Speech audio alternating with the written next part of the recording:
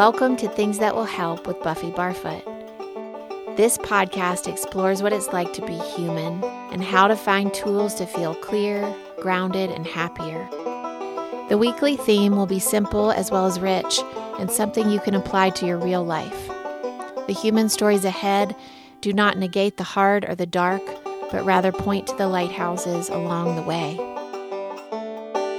This is Buffy.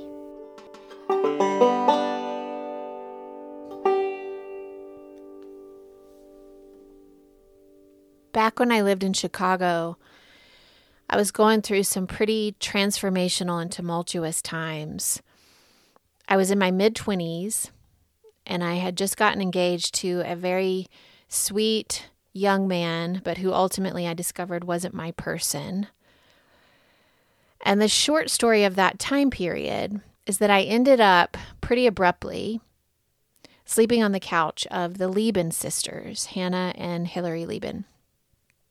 The two things that I remember most, the coffee in the mornings and the laughter. And it was it was a dungeon apartment. It was very tiny and it actually had very little light. And it seems like that Buena Vista Social Club was always playing. And Hannah and Hillary, they were always kind of putting on costumes and Hillary was filming different skits, and they were coming up with really interesting ways to entertain themselves. And it was just like kind of being in an art space all the time. And this tiny, crumbly, dark little place turns out was one of the most special places that I've ever spent time in. It was the first place I remember having really good, strong coffee. And they made coffee in one of those little silver metal Italian espresso makers that you boil on the stove, where you put a little bit of water in the bottom, and then there's a little cup where you put the espresso grounds, and then you screw on the top and it bubbles up through. And they taught me how to make my own lattes with steamed milk. And on many mornings, one of them would make me a cup of coffee and bring it to me on the couch.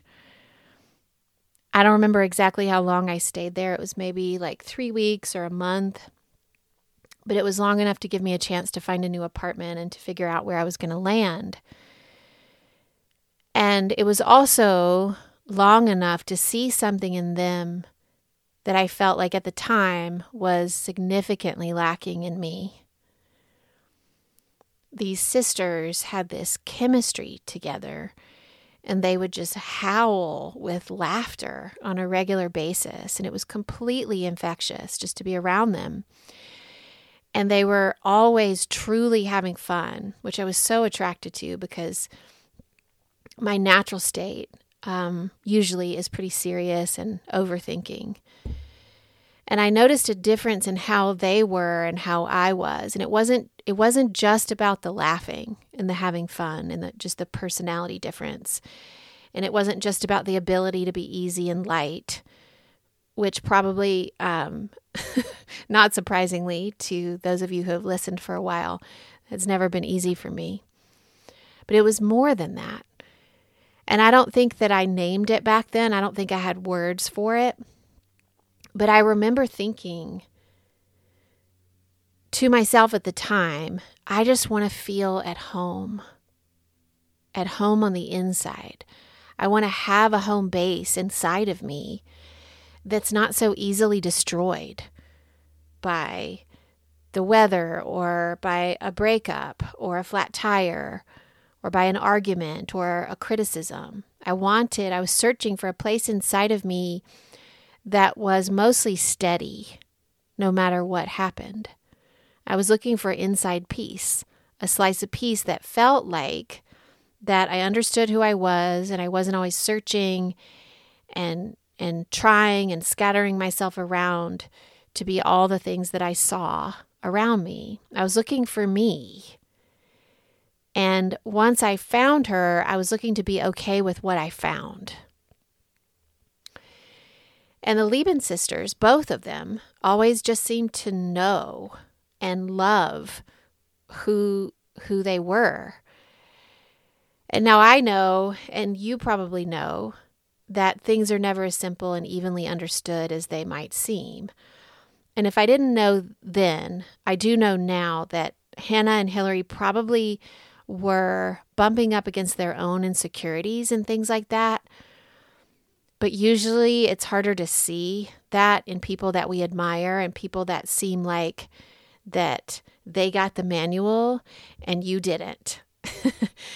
And the Lieben sisters seem to be actually so in the middle of every moment and every experience that they didn't even seem aware of how they looked or how they were coming across to anybody else, because they weren't bothered with taking the temperature of anybody else around them. Instead, they were just immersed in this really joyful, life-giving, artistic land that they had all the time. And usually their immersion was in something really funny and lighthearted.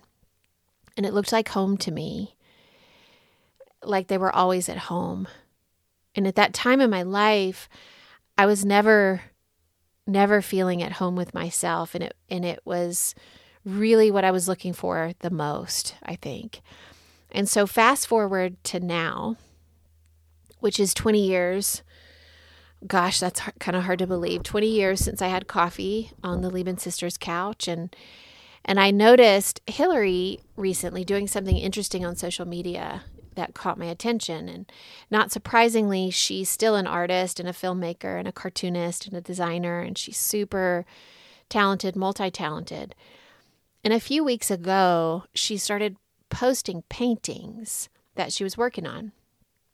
And on the caption of the first painting she posted, she said that she hadn't painted since college, and she was just trying it on for a while.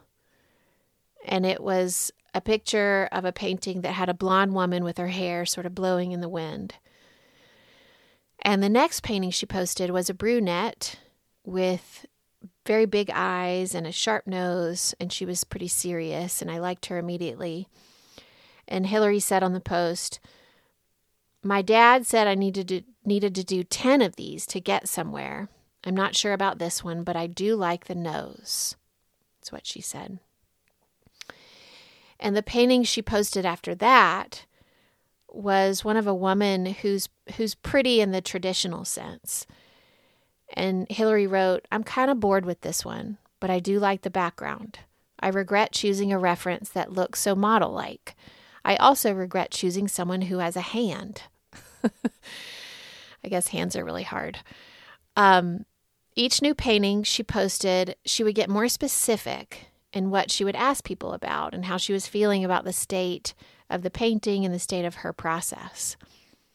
And the comments, which I started reading, got progressively more interesting and helpful the more specific she was about her process. And the next painting she posted was a dark-haired woman on the sand with her face in profile. And Hillary said, "This one looks great close up, but it looks bad far away. Weird." Well, I zoomed in and she was right, and I couldn't say why, but it did look considerably better up close and sort of amateur from far away. And the people who commented on that post had all sorts of ideas as to why. And the next painting that she posted had a lot of branches with a woman sort of encased in these branches, and her face was confrontational. And she seemed to be asking something of the viewer. And Hillary wrote, "I was hesitant to post this because I don't think it's done. It was kind of ambitious, maybe too ambitious. And it's also a pretty large canvas. There are details here I could work on more, but I might just dislike it too much to spend more time. It turned out to look so New Age-ish, which I don't like. Is there a way to fix this painting? What do you think?" And the comments on this one were my favorite. My favorite comment on that thread was, "If you're not satisfied, step away for a while and look at it with a new perspective. You may change your mind or confirm your feelings. Picasso hid his famous Cubist painting, The Young Women of Avignon, under a blanket in his studio, afraid that it was horrible. Many of his friends who saw it agreed that it was bad. It is today considered the seminal painting for Cubism and modern art. Who the hell knows? My advice, which isn't worth much, is to be comfortable with taking a chance and the hell with everyone else. Good luck. That was my favorite comment, and I thought, oh, it's so applicable to so many things. So I was collecting all sorts of good stuff from the advice for Hilary's paintings. And I guess what I loved the most is the honesty and the true curiosity that she was coming to it with, which in my experience with her has always been the case with Hilary and her sister Hannah, who's equally as artistic and authentic. And so why am I telling you all of this? I think sometimes the art of being at home with yourself, like really at peace with who you are, the kind of peace that allows us to be curious, really curious about our own growth instead of defensive about it, and just know who we are, be at home with who we are. The kind of peace and internal home that allows for vulnerability, honesty, and a praise and sort of an honoring of the messy process, rather than pretending that we've already arrived at some profound wisdom. That brand of being at home sometimes, many times, comes with age. And on the other hand, sometimes even really young people can already be lucky enough to admit that and have that, like the Lieben sisters. And that kind of being at home means that your core is not destroyed when you are provoked or criticized or questioned or even abandoned, because you already know that you'll never abandon yourself. You've already established that. One important thing that I've learned since my 20s, since sipping coffee on the Lieben sisters' couch in cold Chicago so many years ago, is there is not some slippery thing, some shiny jewel of a thing that is out there that I have not gotten yet. And I also know that nobody has received the manual to life, not even the Lieben sisters. And it is not the case that I or that you were just simply left off the mailing list. There's not something out there to get, to attain, to arrive at that you just simply haven't tried hard enough to get, or met the right therapist or the right acupuncturist. And it's not because you still haven't read the book that is going to change everything and help you plop that into place where your life can truly begin, because now you have that thing. And I'll tell you that even while I now know this intellectually, and I can tell you this and I can affirm this for myself and for you, and I have evolved some since my 20s, I regularly forget it. And I get pulled into the undertow of kind of looking for the answer that's just going to bring me home.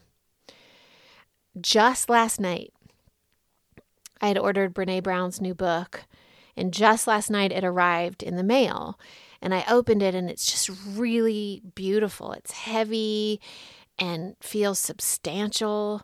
And it's red, and it's exquisite. It has this beautiful imagery of a heart on the front. And it kind of looks like it might have what we've all been looking for. Just holding it made me feel hopeful. And I put it on my desk and I smiled and I thought, this could be it. It could be the thing. This was last night.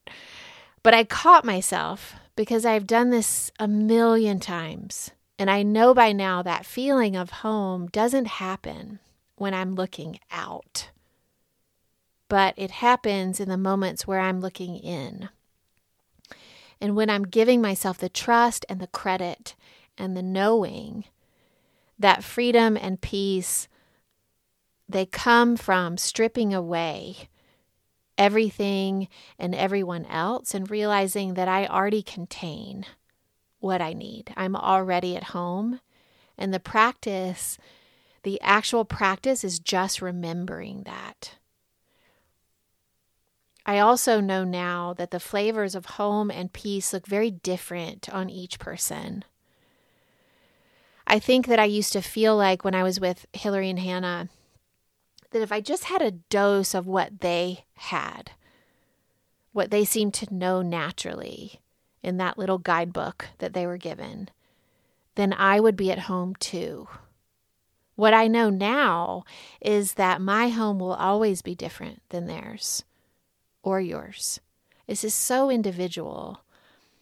And I was over time able to recognize that my home was actually more serious than many people's and probably less fun and definitely less funny. And that wasn't where I was the most myself.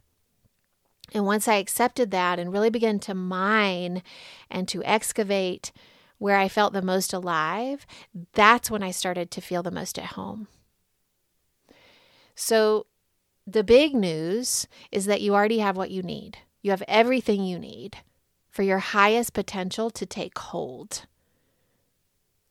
So instead of collecting more people and things and books and quotes and podcasts, our task, your task, my task, is to strip away the things that are laying on top of your light. Your worry about how other people judge you, your looks, your low self-worth, all the things that clog you up, you have to start chipping away at those. And it's really deep, dark work sometimes. It's not a pill and it's not an easy fix, but I can tell you that it's worth it. And you have to keep doing it so that it doesn't build up and block your light. So stop looking out there somewhere for it. Stop mistaking it as something other people have. And that if you just had what they have, then you'd be okay. Theirs is nothing like yours. Their home is nothing like your home. This is such an individual quest. And for me, this has come and is still coming with getting older. I don't know if y'all have seen that. There's a 10-year challenge that's going around on social media, and it's like you post a picture of yourself 10 years ago and then one from now and then say something about that. And the ones that I've seen are mostly of women, and the one from 10 years ago is sometimes thinner and more makeup, more posed, more modelish looking maybe than the more recent one. And the more recent one, almost in every case I've seen, there is something usually more beautiful. The later picture is usually easier and less posed and more assured, and there's something more real about it. And I recently did this challenge and posted these 2 photos of myself, and internally, I know that I feel like an entirely different human now for a million reasons, and that getting older has brought more loss, but it's also come with more patience and more resilience, and I get up quicker now and I look in the mirror less. And I know that I don't want to miss the places where it all lines up, even if it's just for a day when it lines up, the places where joy and where release flood in. Because life feels like it's getting faster, all of it does. And I think about, especially in the light of the recent shootings in Denver and the recent lives lost, I think what a privilege it is to get older. And I will take all that comes with that. I also, as I think about who my mentors and teachers and heroines are, all of them, every single one I can think of are soft and weathered and wise and well-traveled and very lucky with Truxell, and they become asymmetrical with age and with life. Anne Lamott, Mary Oliver, Rebecca Solnit, Annie Dillard, Cheryl Strayed, and so many more than I'm going to take time to list here. The most beautiful people I know are the ones that have become malleable enough to change and to really find their true calling, to kind of change with where life has taken them, to move with it. And they've learned to answer that call, which when you answer that call, that's what brings us home. And the most beautiful people I know have found their home, their internal home. And I've been thinking about this idea of internal home so much and how it's never been easy for me to trust and feel and access, but it has become easier with age. I was watching our dog yesterday, Maybelle, who has one ear that never goes up and one ear that's always up. So she always kind of looks like she has a question. And it always sort of makes her look like she's still a puppy. And Maybelle is such a dog. She's never not a dog. She, of course, doesn't think about being a certain way in front of me and a different way in front of somebody else. She's just Maybelle. She's always and ever herself. Everything honest, and it's completely her. And I thought about me and about us and about how there's so much that covers our usness up, our true nature, how we honestly come in. And the more often we remember that we already contain this us, the answer, the holy grail of home and peace and deep connection, the more often that we remember that we don't have to go outside ourselves for it, the less we're going to suffer, I think. And again, I'll say that because our memory is very forgetful about this, mine included, it's not a place we arrive, but a place we see glimpses of. And the more we access it, the more glimpses we get. And then we forget, and then we get a glimpse of home again, of what it feels like to be ourselves uninhibited without the stuff that clogs us up. And I think it's like grout. Sometimes we have to really get a tough brush and scrub hard on our hands and knees to get the layers of gunk off. But once we do that kind of elbow grease work, then the upkeep and the maintenance is easier. And the layers of self-doubt are scrubbed away.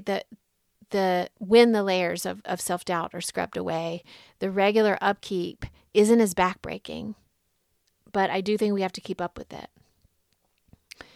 One thing that helps me is meditation. It helps so much with breaking up those outer layers of doubt and feeling scattered.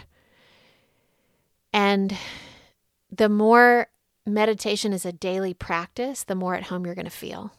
Doesn't need to be fancy or formal. Doesn't need to be cross-legged with your hands any certain way. You can even lie down or walk or sit with your back against the wall. Just every day, close your eyes, breathe in and out, watch your breath, and stop doing just for a portion of every day to clear the layers of gunk that have accumulated there. It's a practice that you will never regret teaching yourself and letting that become a regular rhythm of your life. So, the Bouillon Cube. No one has the guidebook. There isn't one. Your home is wildly different from the people that you admire. There isn't something out there to get, and it's not that you haven't arrived at it or been awarded the secret. Your life has already begun, so stop waiting for it to. You find your internal sense of home and peace by shedding layers and becoming more yourself, not by collecting carrots out there in front of your eye line. This is one of my favorite poems I'm going to leave you with. I want you to close your eyes and listen to it. This is by Jane Hooper. It's called Please Come Home. Please come home. Please come home. Find the place where your feet know where to walk and follow your own trail home. Please come home. Please come home into your own body, your own vessel, your own earth. Please come home into each and every cell and fully into the space that surrounds you. Please come home. Please come home to trusting yourself and your instincts and your ways and your knowings and even the particular quirks of your personality. Please come home. Please come home, and once you are firmly there, please stay a while and come to a deep rest within. Please treasure your home. Please love and embrace your home. Please get a deep, deep sense of what it's like to be truly home. Please come home. Please come home. And when you're really, really ready, and there's a detectable urge on the out-breath, then please come out. Please come home, and please come forward. Please express who you are to us, and please trust us to see you and hear you and touch you and recognize you as best we can. Please come home. Please come home and let us know all the nooks and crannies that are calling to be seen. Please come home and let us know the more that is there that wants to come out. Please come home. Please come home, for you belong here now. You belong among us. Please inhabit your place fully so we can learn from you, from your voice and your ways and your presence.